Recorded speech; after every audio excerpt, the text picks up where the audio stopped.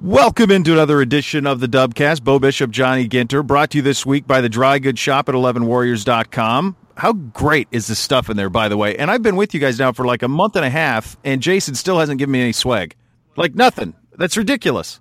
That's sad, and that needs to be rectified. But yeah, there's a lot of really cool stuff, especially with the kind of the affiliation and things that we've got going on. I think it's going to pump that up even more. Yeah. I like all I want is the Unconquered T-shirt. Like, how hard's that? And I can't get, no love out of him out of that. I'm just here, blood, sweat, and tears, building homes, having kids, and I can't get nothing out of him. I'm kidding. I love him, of course. So this is it, buddy, right? Like, the idea is that we're finally in August.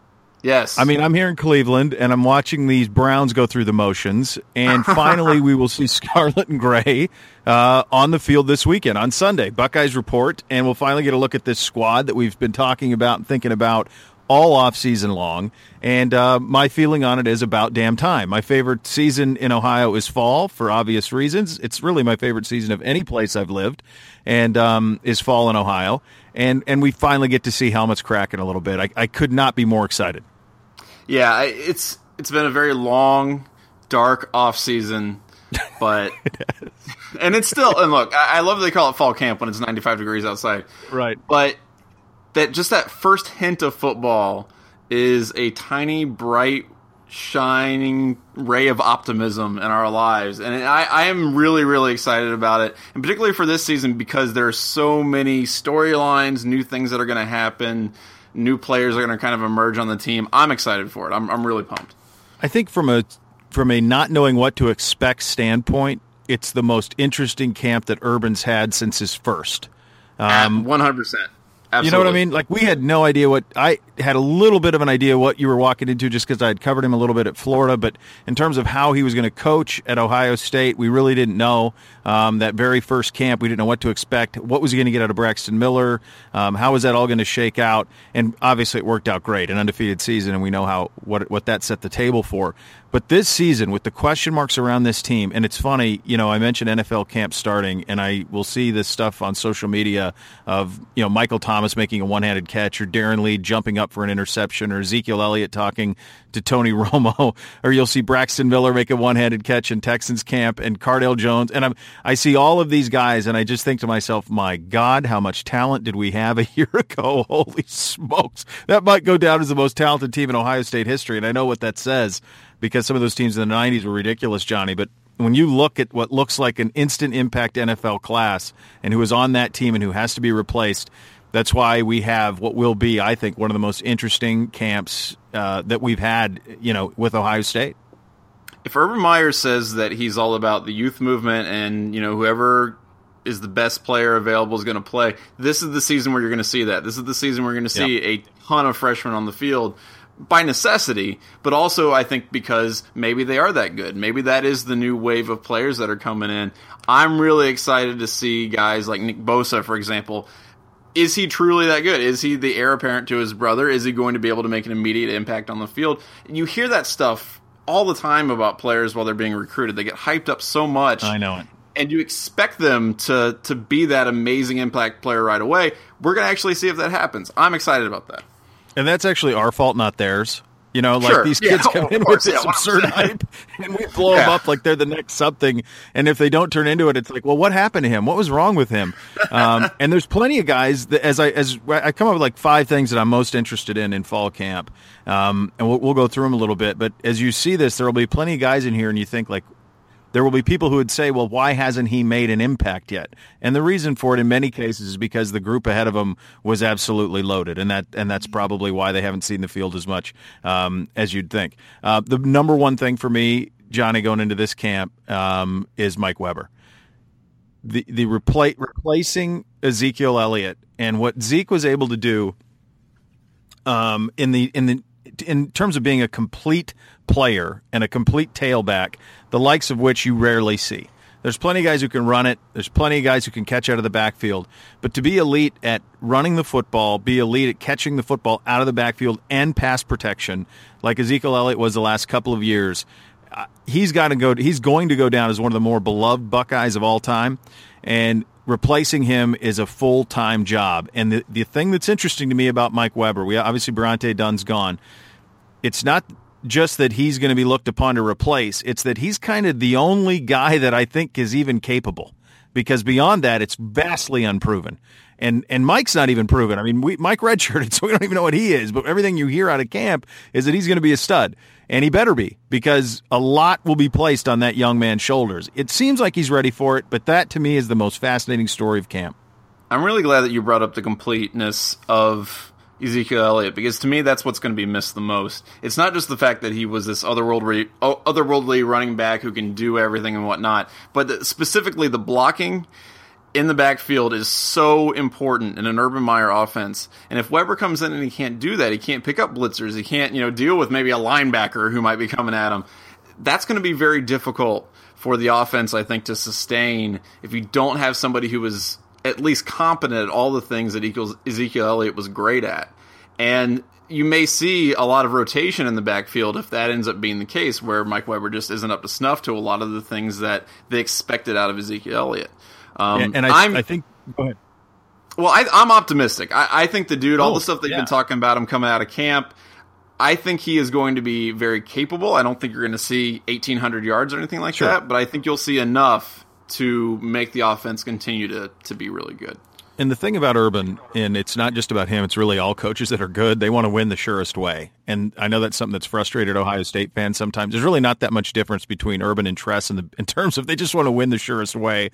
And if you think about even last year when they just ran JT left and right, or in Braxton's sophomore year where they did the same thing, he just ran left, right, over and over again, or they handed it to Carlos Hyde or handed it to Zeke. I think when this thing comes down, if Mike Weber's not up to the task, I would say what would happen is you will see a couple of guys who came in as tailbacks and have been moved around, and Curtis Samuel and Dontre Wilson, and you'll see those guys injected back into the tailback rotation a little bit, because I think what we have here is a Cadillac football team, and the tailback is going to have to be up to snuff for this thing to roll. So Mike's going to get the first crack. I think he will be. I'm with you. I'm incredibly optimistic. I think he'll be a stud. Everything I'm hearing about him is that he is one. But if he's not, I don't think they'll go youth movement. I think they'll go with one of those two guys if they've moved to the H and move them back to stand next to JT. Yeah, and honestly, that's exactly as you said. Coaches want to win. If they can get 5 yards doing the same thing all the time, every game, they will do that. We saw that with Jim Tressel. I mean, he'll run Dave right down your throat if he can. It doesn't matter. And I just think they're looking for consistency, especially when you have so much turnover on offense. JT Barrett will give them that, but you've got to have it from the other role players. And, hopefully they get that from the new guys. I'm actually more concerned about the wide receivers than I am the running backs, to be honest. I think that's going to be an area where there is going to be some significant drop-off. Well, we'll get to that, because there's a reason why I'm not. So we'll get to that. That's coming. That's a little teaser for the kids. I need to be reassured. You'll be all right. We'll be all right. Let's flip to the other side of the ball, and this is the number two thing that I'm really excited about, and that is on the offensive line, or defensive line rather, with Adolphus Washington, Joey Bosa moving along, and who's replacing them. And obviously, you mentioned Mini Bosa's coming into the mix. I mean, I can't wait to see that kid. I think he's going to be an immediate impact. I think it's possible that the pass rush from the front four, and really everything that's Ohio State's been able to do defensively from a positive standpoint over the last few years has been when they, and this isn't reinventing the wheel. If you can get pressure from your front four, then you can change the way you play defense, and that's when you can unleash Darren Lee or whoever it's going to be this year. But I think they're going to get tremendous pressure up front from Sam Hubbard and Tyquan Lewis, and I think Sam Hubbard is, to me, a lock first-round pick, whether it's this year or next. I remember when I would wait to do my show in Columbus, and Urban's call-in show was on first, and when Sam was a freshman, and Urban would constantly talk about Sam Hubbard, and as he was redshirting him, the regret of redshirting him, that he basically feels like he's going to waste a year of that kid, that maybe they should have pulled the red shirt, that kid should have played, because that kid, from an athlete standpoint, is off the charts. He was great last year when called upon, and I think he's ready to take another step. I've seen what Mickey does with those guys in an offseason, and I think that kid has got All-American written all over him. Tyquan, too. I think they're going to get after the passer even from the front four even better than they did a year ago. The pass rush is going to be very good. I don't think that's, I mean, like you said, Tyquan, Slam Hubbard, both of those guys are going to be excellent really wherever you put them on the line. I mean, Sam Hubbard, the dude's 6'5", like 270 almost. He can be very versatile in the way that I think they asked Joey Bosa to be versatile. I'm a little bit more concerned about their rush defense, especially when you lose a guy like Darren Lee. Worley, is kind of the guy that people have been talking about as his replacement. There is going to be some weaknesses on the defense.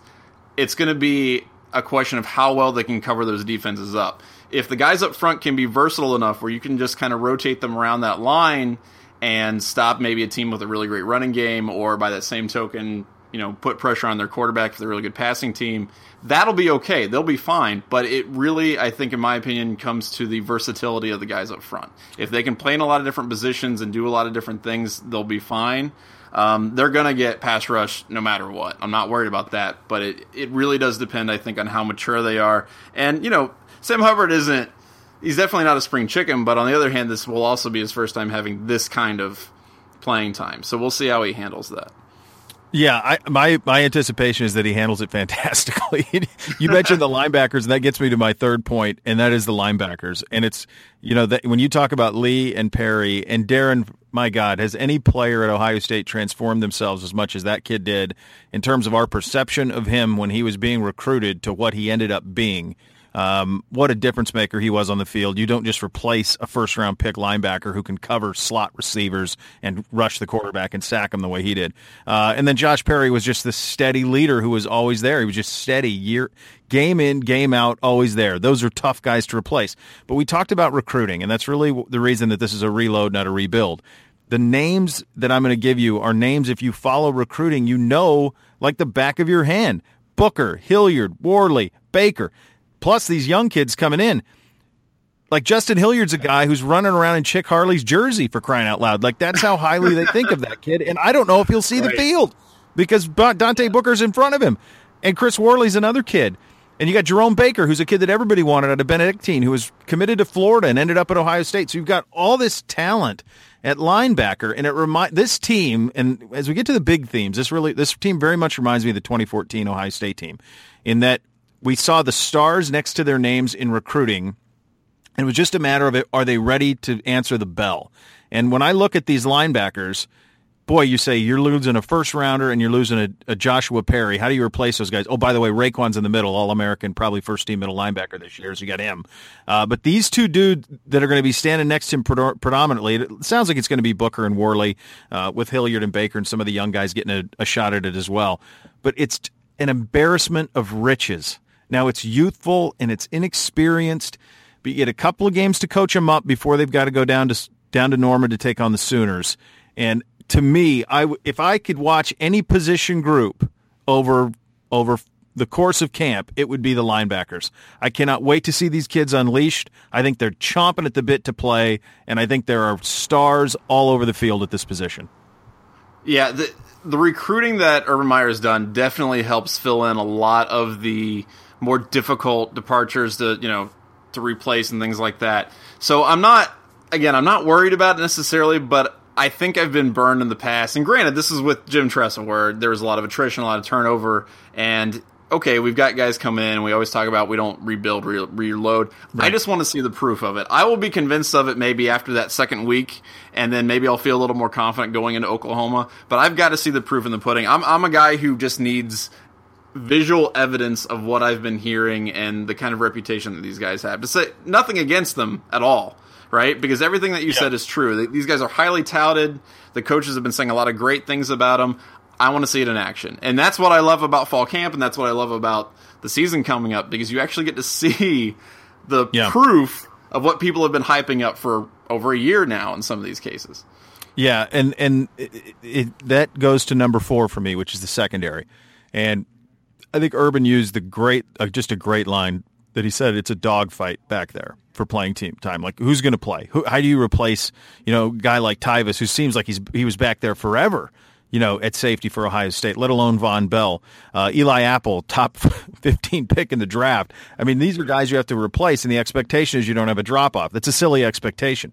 Look, they're going to play Baker Mayfield in the third game, and that kid's going to be a Heisman frontrunner, and he's going to sling it all over the place. They got to be ready by the time they get there. But again, it's reminiscent to the linebacker issue that, to me, I don't believe will be one. And it's just an absurd amount of talent. And it's when you hear the names, again, like Eric Smith and Webb and Burrows and Hooker and Glover Williams, we've seen these kids, running up and down on special teams. We've seen them as physical specimens. I'm more concerned about this than I am the linebackers, to be honest. The linebackers, to me, I think will step in fine with Raekwon. We know Garion's there in the back in the secondary, but beyond that, it's a lot of unproven stuff. It's talent, again, very talented, highly touted. But this, of all of the issues on this football team where, to me, there's question marks, aside from Mike Weber being ready to play running back, but I still think there's ways around that.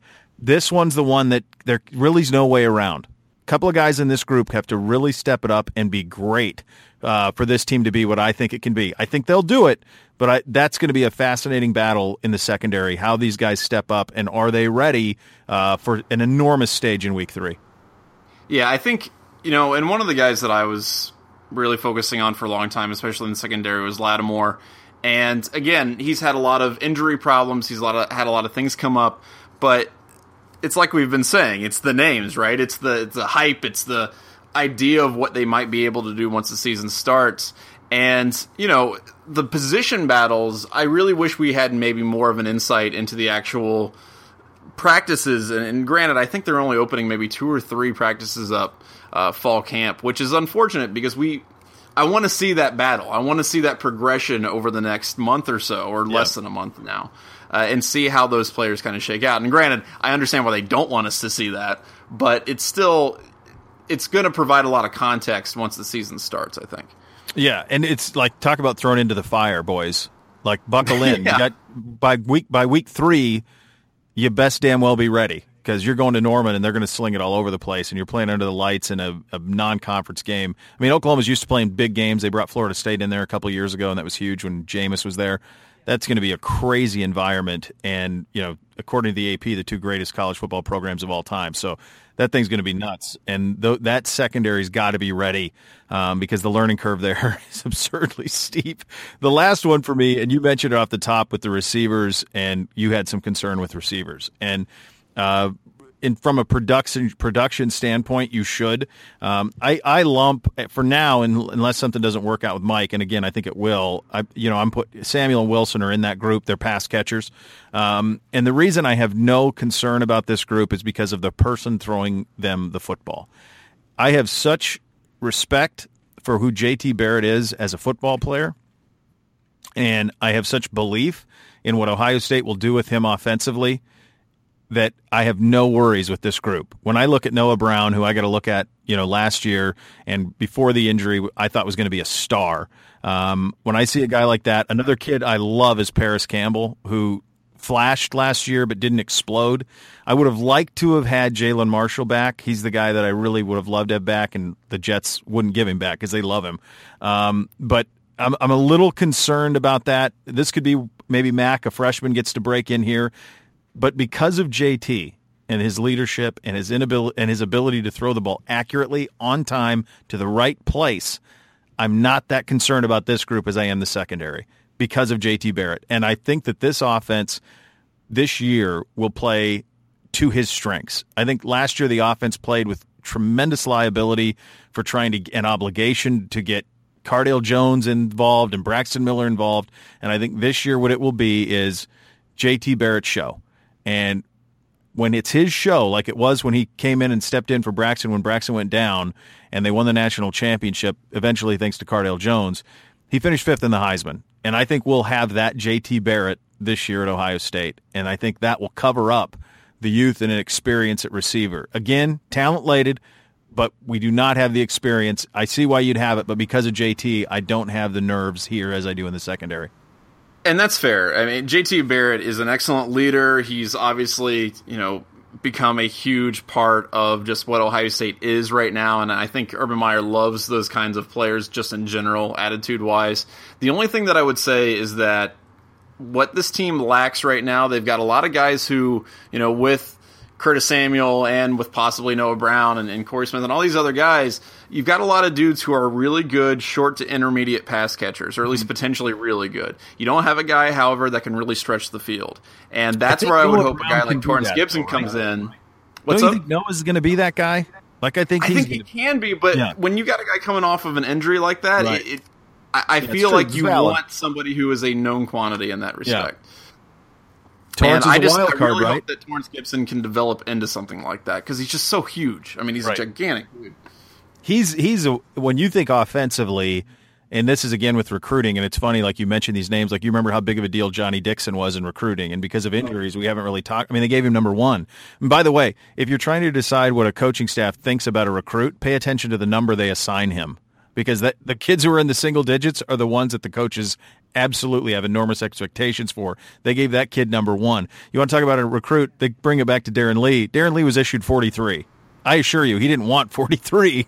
That's what he was issued. He made it famous, but they didn't have high expectations for Darren Lee. He became what he, because of their hard work and his hard work, he became what he was. They gave Johnny Dixon number 1. I mean, they expected him to be a superstar receiver, and he may still. He's been injured, and here we are talking about receivers, and we haven't brought up his name. You mentioned Torrance Gibson. That's a kid who we all know about his recruitment. We know about how he came here, with the opportunity to play quarterback and quickly turn to receiver, which is a smart move. Better to do it now. Better to do it early so you can develop. But again, talent, and it's on JT. And I think he will be has the potential to be really at the Downtown Athletic Club. Like I think I think they're smart enough this year to learn from what happened last year and put it in his hands.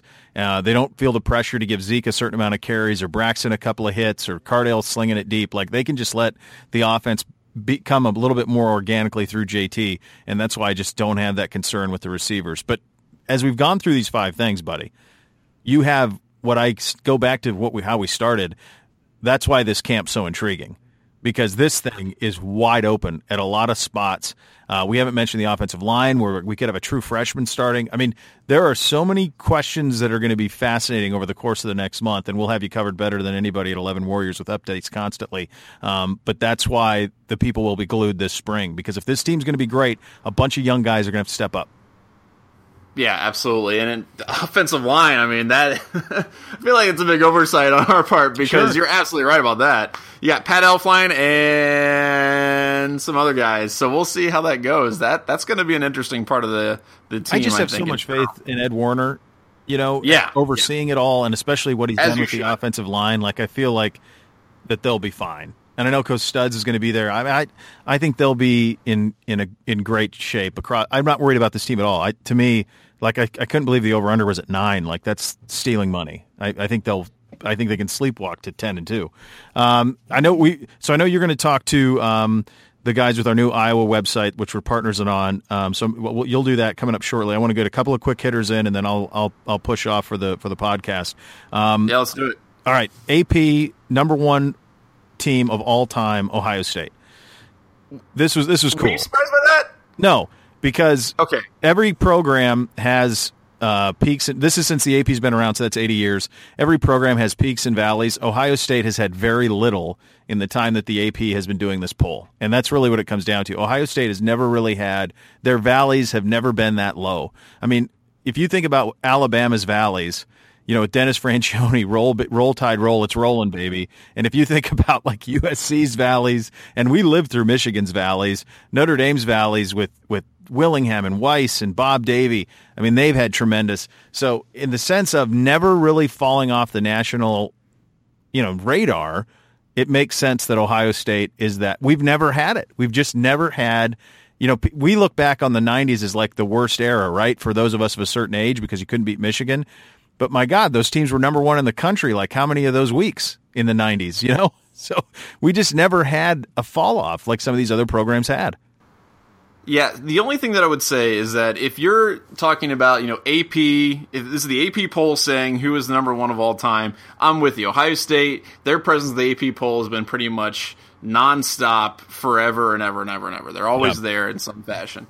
I think they've fallen off like maybe once in the past however many years, 60 years or something ridiculous like that. However, the only thing that I would say as a caveat is that, yes, Ohio State has been remarkably consistent in just being a nationally important team. I don't know that our hills, our peaks, have been quite as big as maybe some other teams at least have sustained. I was surprised that Alabama or even Oklahoma wasn't number one on that, because their dominance during the 1950s, 60s, and 70s, Ohio State was great in the Big Ten and won a lot of national championships, but not like Alabama did. And I would have thought that might have put it over the top. But on the other hand, I think of the coaches that those teams had that you mentioned. Those were pretty bad years. Those were pretty lean years, especially for Alabama in the early 2000s. That was not a good look for that program. If you go post Gene Stallings at Alabama until they hired Saban, it's a 15-year period, 12 to 15-year period of almost completely irrelevant. And Michigan, of course, we know what happened to them, and they don't have the championships anyway. They have the overall wins, but many of that was before the AP. Notre Dame hasn't, they played for the national title a couple of years ago where, if we were eligible, it would have been us. But, we would have played them, I guess. Alabama would have been out. But they haven't won a national title since '88.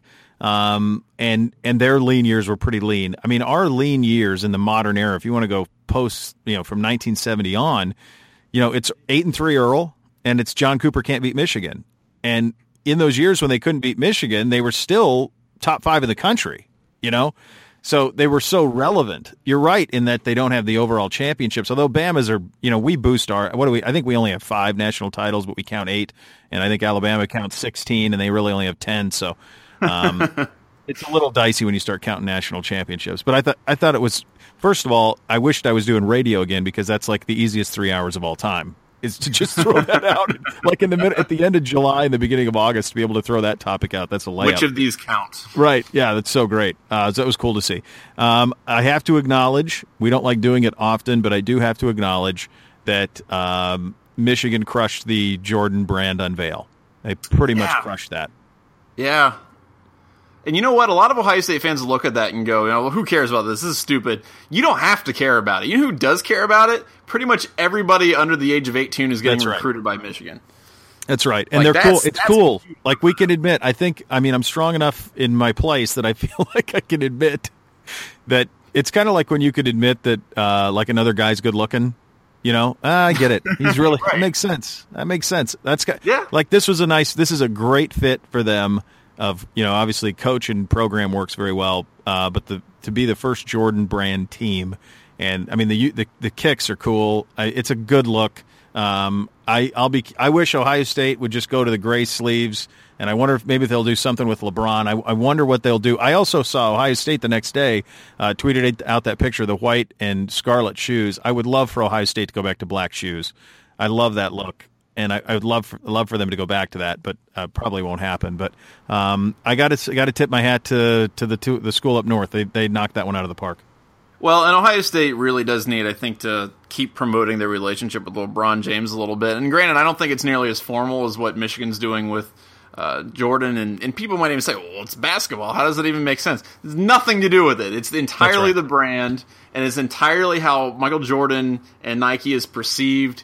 And like you said, that's an amazing get for Michigan that really helps their image and their brand in general. And, like I said, I think Ohio State needs to start making more connections with LeBron, especially now. I mean, holy crap. Right. Yeah, I'd love to see it too. Last thing, and I could not – the only thing that would make this more exciting is if he was back in my conference, because he was my favorite villain, will always be my favorite villain until Harbaugh becomes somebody that I start to hate. But Brett Bielema, and ESPNU is picking up his show Being Bielema. This thing was a train wreck. I mean, it was just a train wreck in its previous incarnation. It will continue to be. There is something about that fathead just running around Arkansas, drinking whiskey and eating pork, and with his hot wife who he picked up in Vegas. Like, the whole story is so Arkansas. It's so Bielema. I miss him more than I miss anything. I wish he was back at Wisconsin.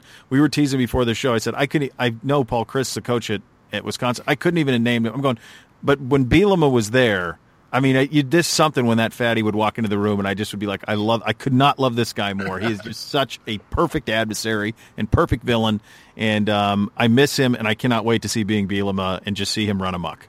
I 100% agree with that. I reviewed, actually, Being Bielema when it was like the YouTube show. Awesome. In January. So I actually went back and I watched the whole thing, and it's really hilarious how it's edited, too. They try to make him seem like this international super spy coach who's just going around on jets and making cool jokes. That's awesome. And they tried to show like his funny side. Yeah. And they showed him making this joke about a giant, I guess he bought a giant cookie for someone's birthday. Perfect. And it was like 30 seconds of him talking about, hey, I made that. And you believe I made that? And a person on the other line's obviously going, no, Brad, I don't believe that. He's like, I didn't make it. God, that's amazing. He's the most obnoxious, flatulent, gigantic person in the history of the universe. And I love that he's getting his own television show on ESPN. That's the logical conclusion of this. I mean, honestly, how many LBs did he put on from Wisconsin to Arkansas? I feel like at least like 420. I mean, he put on some big weight going down there. And I get it because it's barbecue and it's all sorts of whiskey. I'm sure he's drinking beer and just being a legend. I just miss him so much. And when I saw that, I was so pleased because I needed a little more of him in my life. He was my favorite villain that in the time that I was in Columbus, and I will miss him. You know what? Last thing I want to say about Brett. Yeah. As much crap as I have given that dude over the years, I will always respect and love him for the hilarious troll job that he did with the clock, before the rules were altered. Oh, yeah. Against Penn State, that infuriated Joe Paterno. And at the time, people were like, oh, well, Joe Paterno is a good guy. Brett Bielema, like, screw it. Now I hate it. Now I'm extremely happy that Brett Bielema made Joe Paterno furious for several days because he wouldn't stop talking about it. So my hat's off to you for exploiting that loophole, Brett. And I will give you credit for that till the day you die. I agree. And I will also tell you, we met him once when I was at Channel 10. We were doing the bowl specials for the Rose Bowl when Ohio State played Oregon. And he and his girlfriend at the time, were walking up to the Rose Bowl. It was an empty Sunday. It was the day after the game, and he was walking up to the Rose Bowl. And he's walking up. He stopped by our set and talked with us and was actually incredibly friendly and very approachable and the type of guy you could have a beer with. And it would just fit in so perfectly with how the way you perceive him to be is the way that he is. And I just miss him so much in the Big Ten because the Big Ten was better. We'll do our previews as these months go along, or as these weeks go along leading into the season. And you start to talk about, this will be one of the things we'll talk about in an upcoming podcast, buddy. It's like you start to look at East versus West. And I'm sorry, there's nothing in the West that's going to get me excited. Nothing. Right. I mean, there's not a storyline. There's nothing there that's going to buy it. But when he was out there, and especially when Pelini was at Nebraska, so they were both nuts. It was just at least it was interesting. It might not have been great football, although Wisconsin had some good football teams. But at least they were interesting, and there's not a lot to get you too peaked up when you look west. Although you're now going to chat with our buddies from Iowa, and perhaps they can change your mind. They can change my mind for us all. 12-1, man. I mean, they're killing it over there in Iowa City. All right, buddy. Well, I'll talk to you next week, and we'll do it again. I look forward to hearing the Iowa conversation when I download the pod. All right, joining us, we've got Adam Jacobi from the newly minted Go Iowa Awesome, editor-at-large.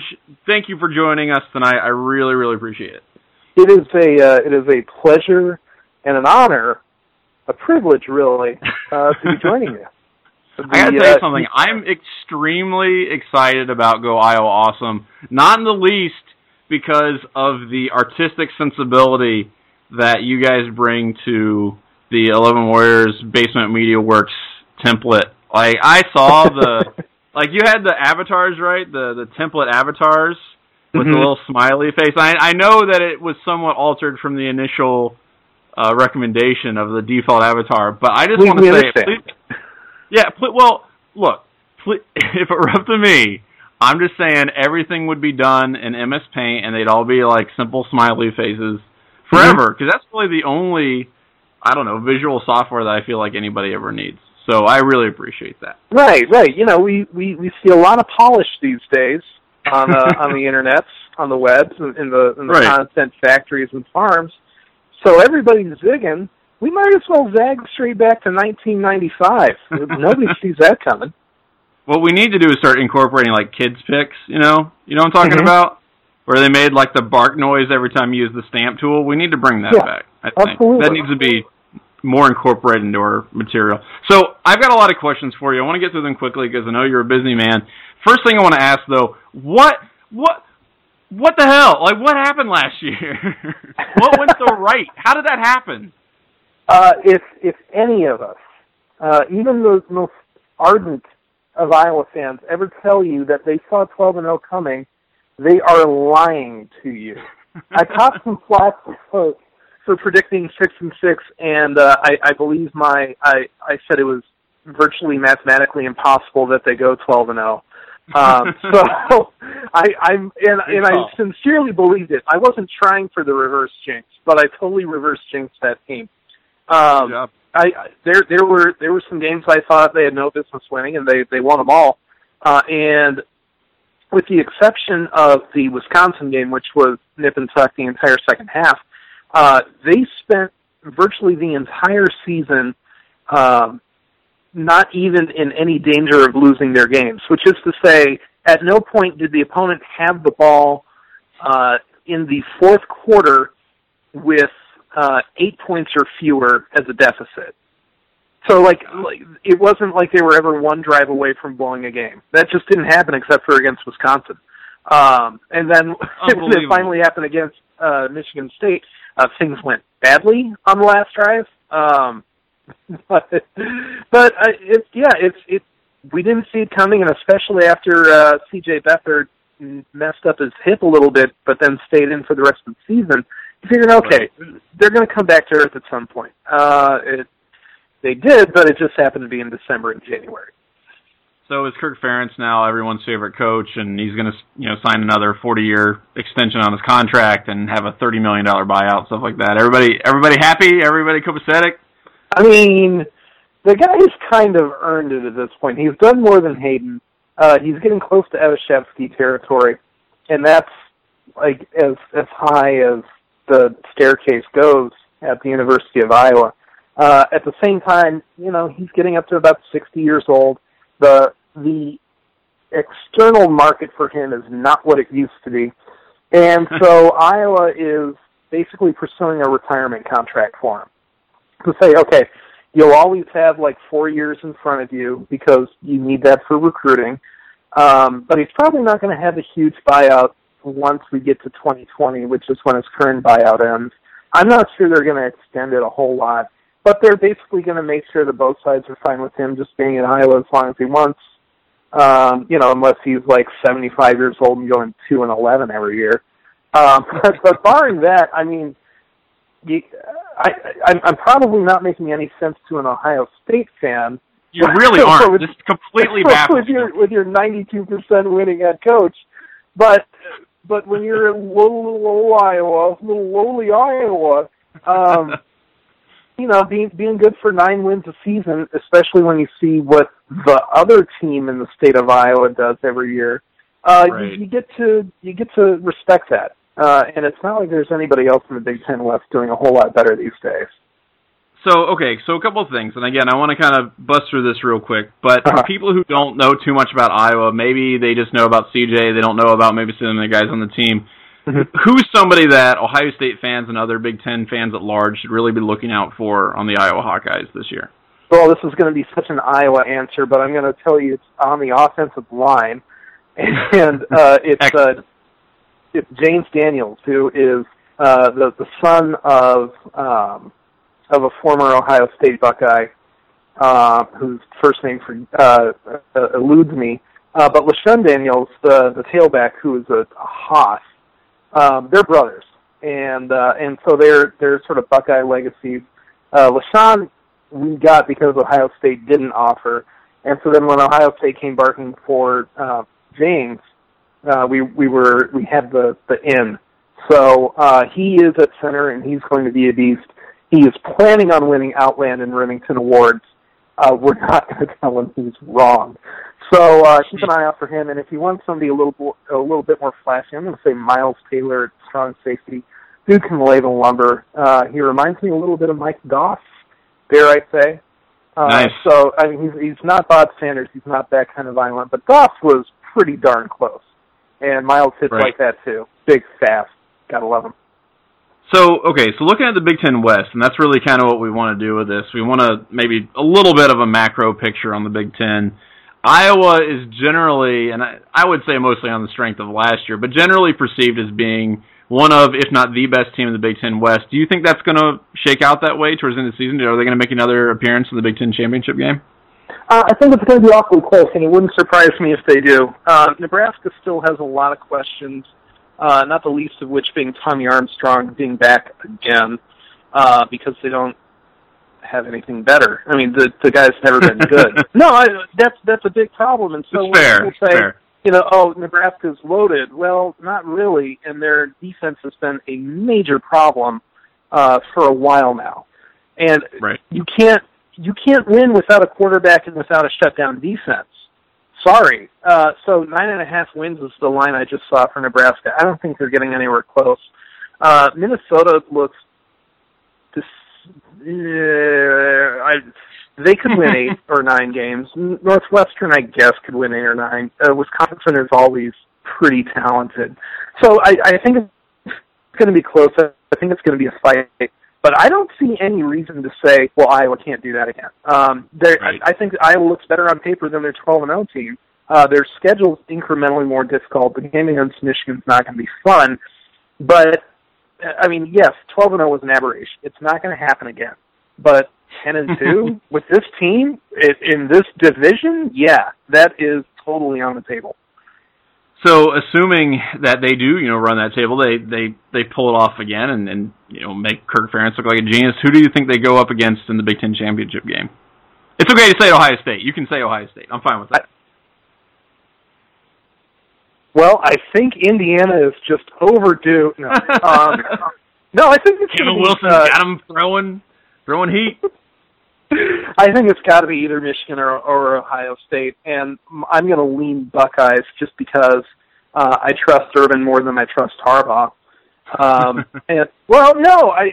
Urban's got the pedigree to back it up. I mean, you can't argue with winning 92% of your games. And it's not like this is the first time he's had to replace a bunch of NFL talent either.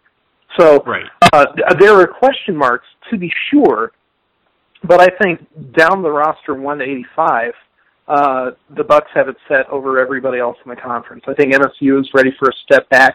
I think Michigan's going to be really tough, and it wouldn't surprise me if the game is basically a play-in for the college football playoffs. Regardless of what happens in the Big Ten championship, although let's be honest, the East is winning it again. Those are your top 2 dogs, and I'm already eager for what's going to shake out on that final weekend between that game and Black Friday with Iowa and Nebraska.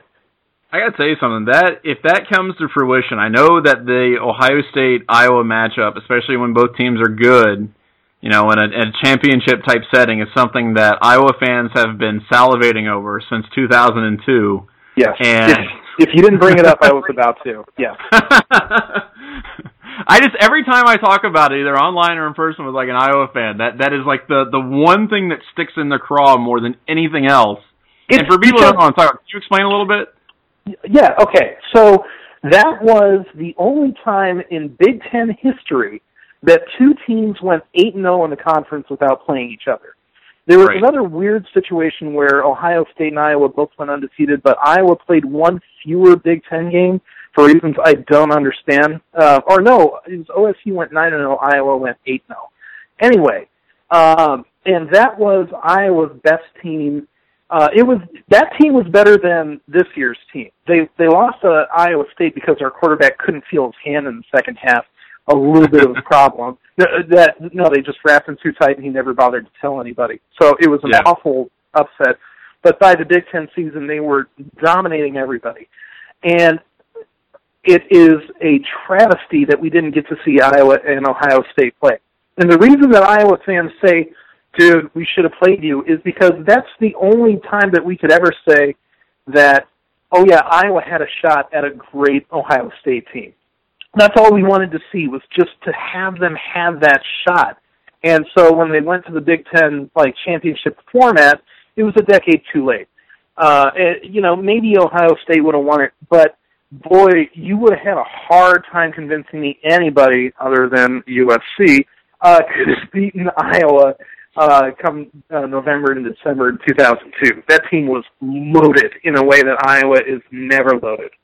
Yeah, I got to say, and the reason why I really enjoy that kind of argument and conversation is because I kind of agree with it. I think Iowa would have given Ohio State fits that year in a lot of different ways. I still think Ohio State would have pulled it off just because of the depth, but yeah, you're absolutely right about that. That was a really, really loaded Iowa team, and it would have been really cool to see those teams go up against each other. Yeah, all right, and we can't say that about any year in the 14 that have ensued. Like, it's not like we're like, oh yeah, 2009 we would have rocked you too. Oh no. That's the last year that we can say, yeah, we would have taken out that great OSU team. So that's why we hang on to it this entire time. Yeah, I will say, because there was, Iowa has defeated Ohio State since. There was, I think it was 2004, I believe was the next year. Yeah, and when that was starting? Yeah, that was a shellacking, and at Iowa. And I will say that probably my all-time favorite memory as an Ohio State fan that's not like related to a championship or whatever is the revenge game the following year. And Under the Lights? Yeah. Yeah, well, I just remember Drew Tate getting sacked about 5 times in a row, and my absolute favorite moment at Ohio Stadium is when he spiked the ball on the ground out of frustration, and 105,000 people all went, "Oh, I can't believe you did that!" It was awesome. It was so good. Yeah, Under the Lights was 06 at Iowa. Yeah. I fortunately didn't get. I didn't get to watch 05. Oh darn. But I do understand that our kicker was the only person who scored a touchdown that day, which is all that I need to know. Right. Well, you come to Ohio State, you kind of get that from time to time. That's how it happens. We let kickers get their opportunities. All right, so I've got one last question for you before I let you roll out of here. If it's not, an Iowa player, it's not, a person you're really familiar with, what is your favorite team/player that is not an Iowa Hawkeye in the Big Ten? In the Big Ten? Dang, because I was going to say Christian McCaffrey. I hope he runs for 5,000. Well, that's a good answer, too. No, look, if he's going to dominate Iowa like that, I hope he does it to everybody else next year. Otherwise, it makes Iowa look like some chumps. In the Big Ten, this is going to sound like I'm pandering to your audience, but I love J.T. Barrett. Damn, that guy is so fun to watch. And it's not like Urban Meyer doesn't know how to use a guy like that either. So, it's his show now, and there isn't a situation like, well, what do we do with Cardale? No, I think he's going to win Big Ten Player of the Year, and it's always fun, like extra fun, when somebody who wins an award like that does it in such an entertaining way. It's not like it's not like Eddie George sucked, but Eddie George, he was a very, very good running back, but he wasn't doing things where like, oh, I've never seen that before. But like, Barrett is like the latest in the line of QBs who just will torch you if he wants to, or look, I gotta say something. Greatest JT Barrett play, if you haven't seen it, Adam, greatest JT Barrett play of all time was at Minnesota. And he scored, I think, on the longest rushing touchdown play by a quarterback in Ohio State history, maybe one of the longest rushing touchdown plays ever at Ohio State. And it's basically like a runaway golf cart. He's not fast. He's just going fast enough to outrun everybody else in Minnesota. And it's the most yakety sax play in the world, and it's beautiful. Like, he's not fast, but he's faster than everybody else, and it's great. That's all it takes in the Big Ten. That's right. Just outrun their fastest guy. That's it. Adam, thank you so much for coming on. I really appreciate it. Go Iowa Awesome. By the way, an amazing long-form Rose Bowl article's up on there. Definitely check that out. It's really, really cool. Not a lot of time spent on the actual game. That's fine. Not the point of the piece. Go and just read it. It's super great. Adam, thanks again for coming on. I really appreciate it. Thanks for having me, Johnny. It's great to be part of the Brethren now. It's great. That's right. Glad to have you. And that is this week's Dubcast. We look forward to having you guys on next week as we look forward to the Big Ten season and more shenanigans from you guys. So we'll talk to you guys then. Peace.